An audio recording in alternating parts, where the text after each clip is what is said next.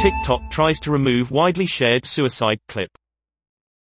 The video has been viewed by children who report being extremely distressed by the content.